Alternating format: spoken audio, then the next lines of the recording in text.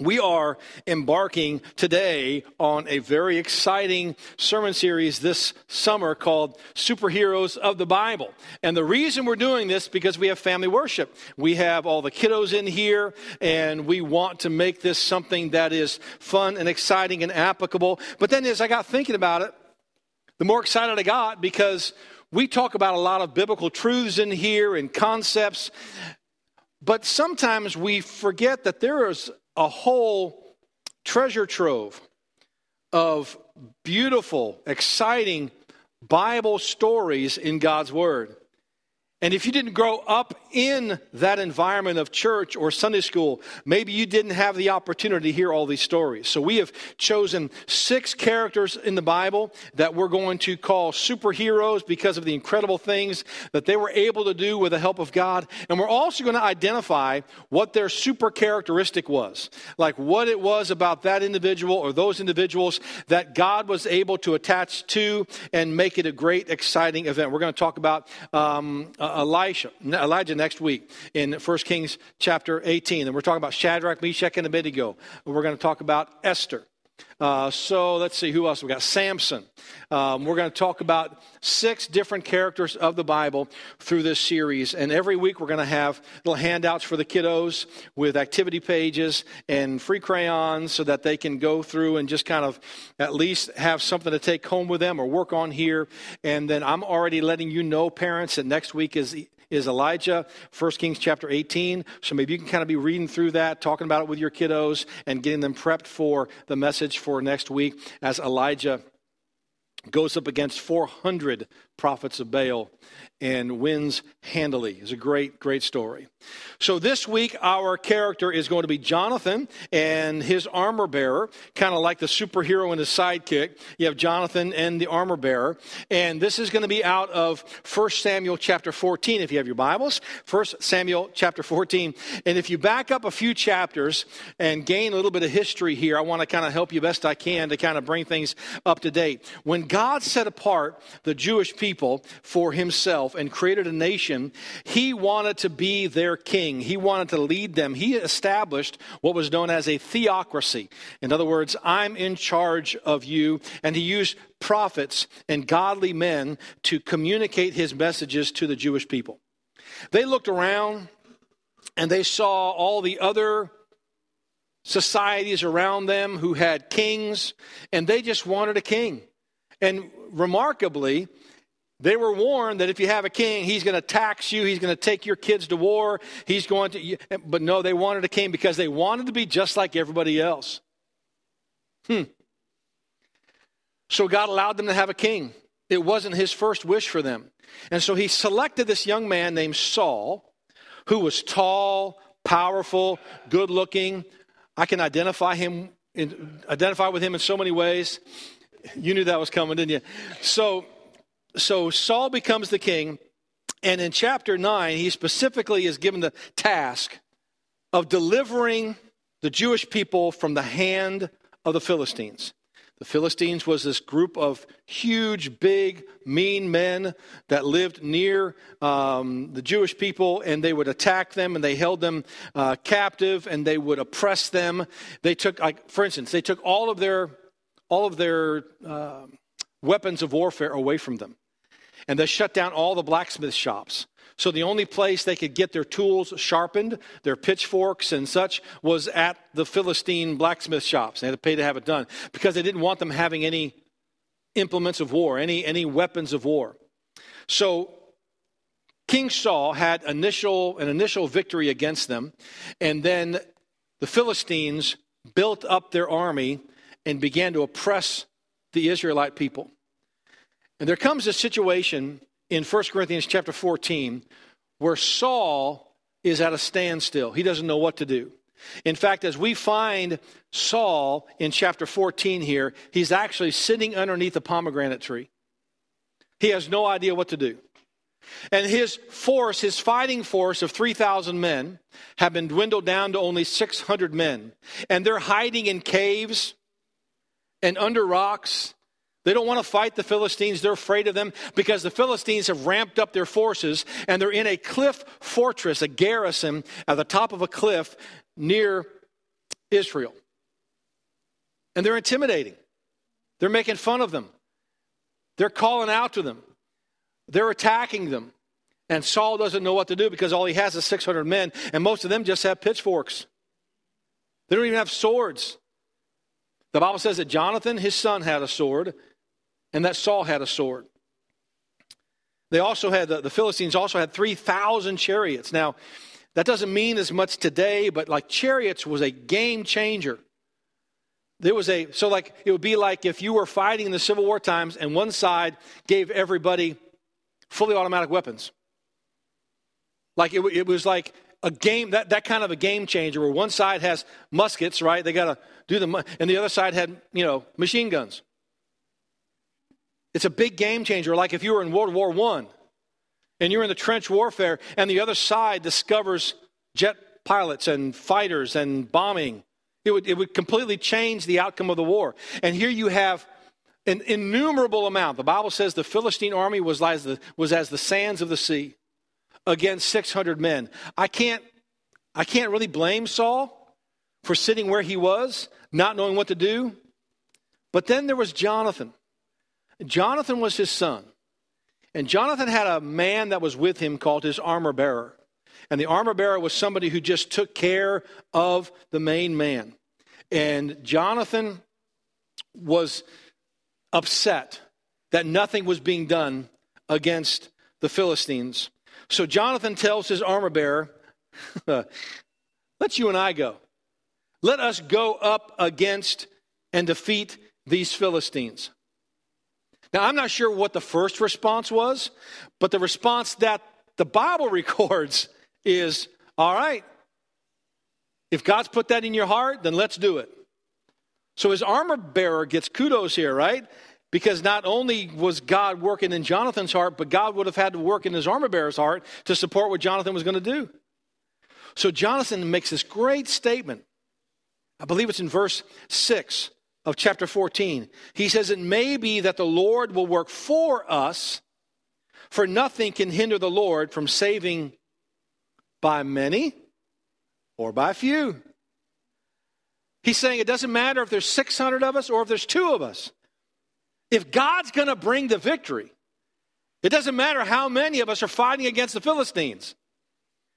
How much trust did he have to have in God for him to be able to honestly, with a straight face, say God can save with 2 people just like he could 600. He said, let's go over and defeat the enemy. Even though there's only 2 of them. Even though they were in a fortified garrison, a fort up on top of a cliff. So they traveled to the Philistine garrison. And they had to go through this passageway. And there were 2 huge rocks outcropping. And the Bible actually gives them names.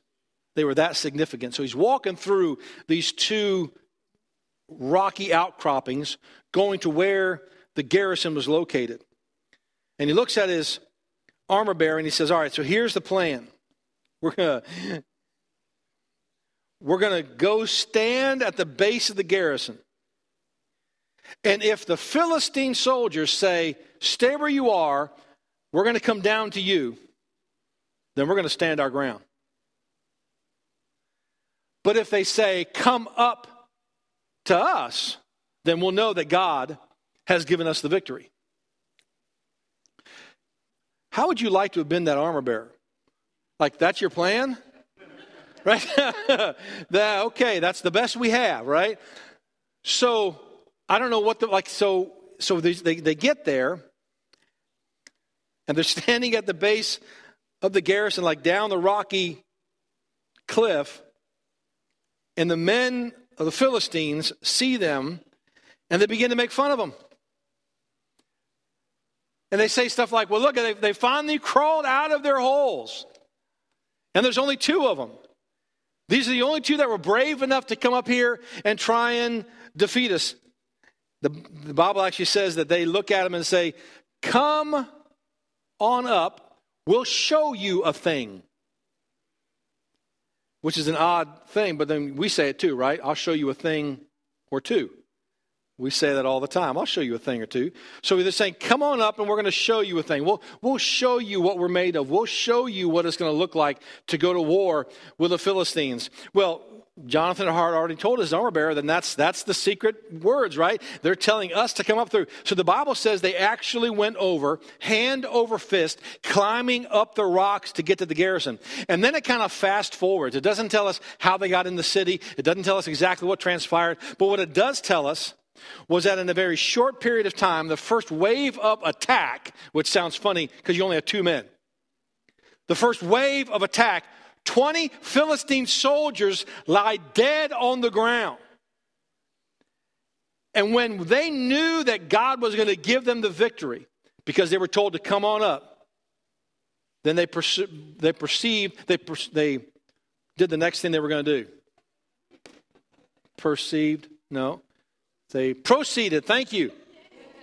They proceeded the attack, and the Bible says something like about a half an acre of ground. There were 20 dead Philistines, and what would happen is Jonathan would slay them, and they would fall down, and then his armor bearer would finish them off. It's just, I don't know, man, the guy in me thinks that's got to be a great action scene. He's just cutting them up and they're dropping. And I'm sorry if you're really young in here. And then the armor bearer is finishing them off. And God began to give a great victory. So here's what happened. The Philistines were so taken aback and they were so flustered and confused by what was happening that they began to attack each other because they were so confused. And then God sends an earthquake. And God sends an earthquake, and you know what happens? Everything gets discombobulated and gets shook. Anybody ever been in an earthquake before? My family has. I've jumped on a bed in a hotel before. Kind of felt the same thing. And they began to fight against each other. So meanwhile, Saul's men from far away notices the commotion happening at the garrison, and they gather their army together. And then by this time they go and the Philistines are fighting themselves, and Saul and his men come with their pitchforks. And they end up winning the battle and defeating the Philistines. It was a miraculous victory that only God could have orchestrated, right? That's what's the beautiful thing. It wasn't that there was this great army and that Saul was a great leader or that Jonathan was a great leader. It was just two men decided to take God at his word, that he was going to defeat the Philistines. It's called trust. So that's the super characteristic, if you will, of Jonathan was trust. A simple definition for trust is just reliance on the integrity, strength, or ability of another. But I like this. It's believing enough to do something about it. We trust God for our salvation, right? We trust God to take us to heaven maybe when we die. And we trust him with that. But then when it comes to our day in and day out and our everyday and what we live, and that's kind of tough. But look at the difference. We trust him with our soul, but not our life.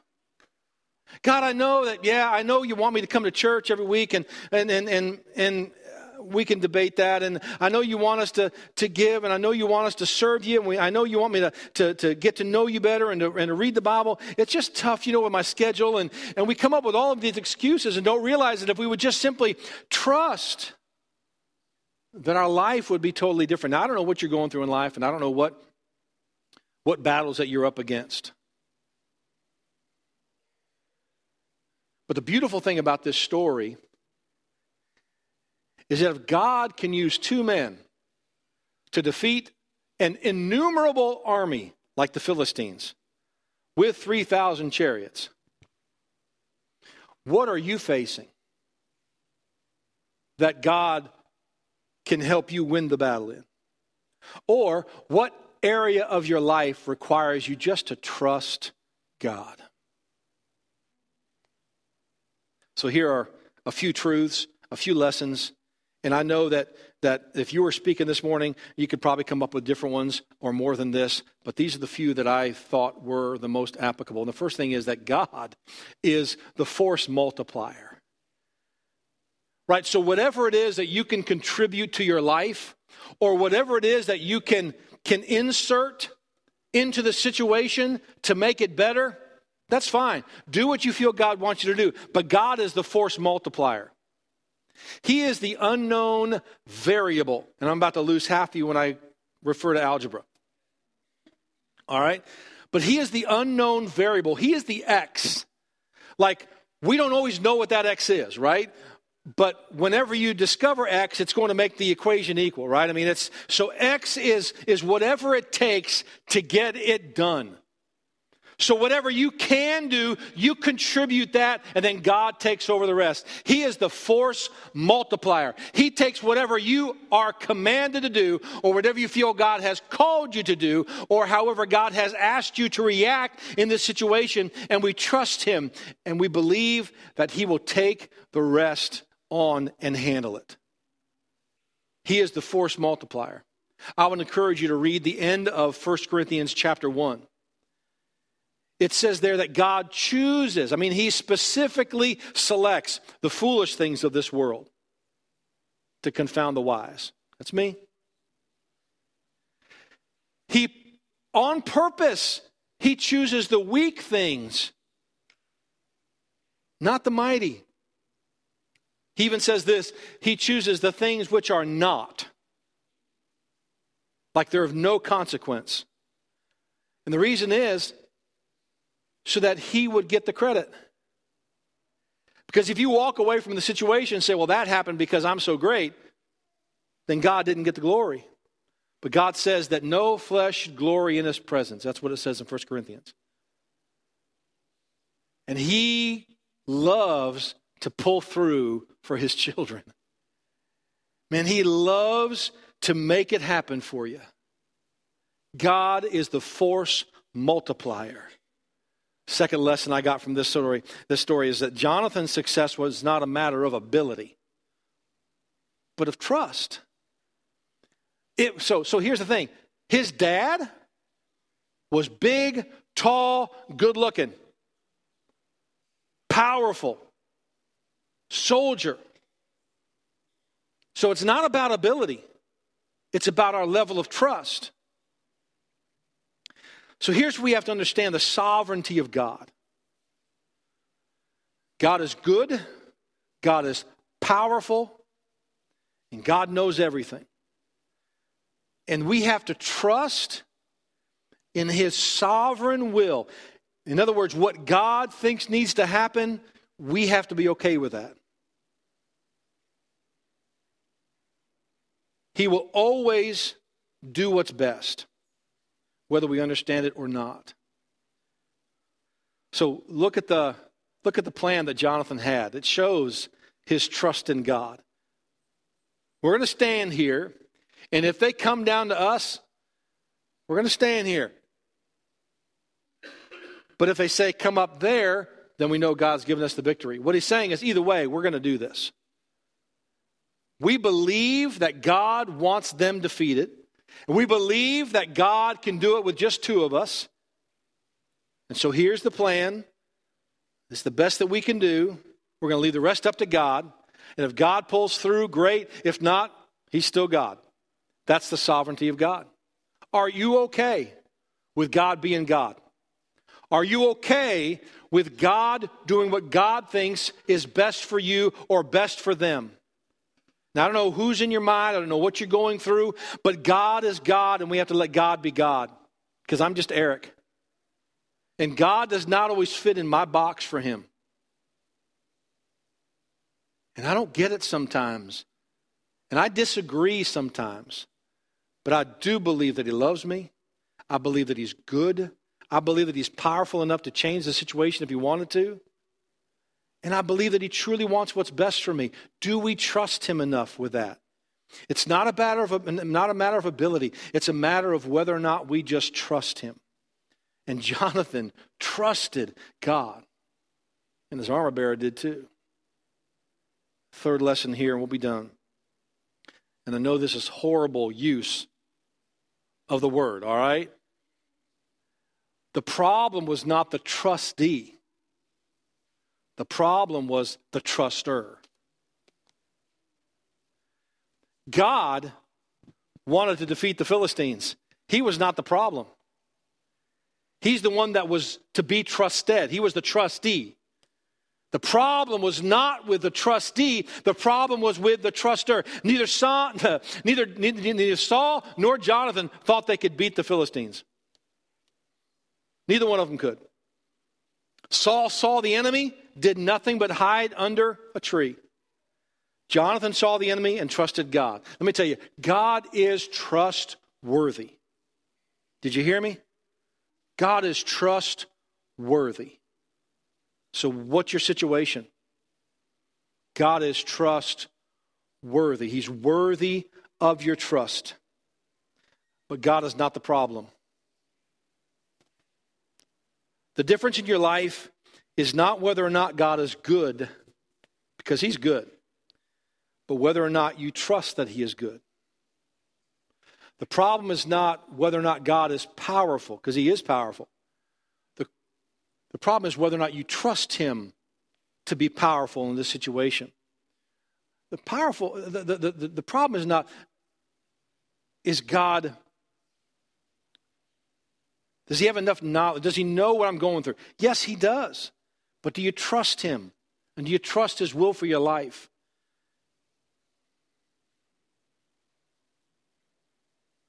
God wants to do great things in your life. Hear that, please. God wants to do great things in your life.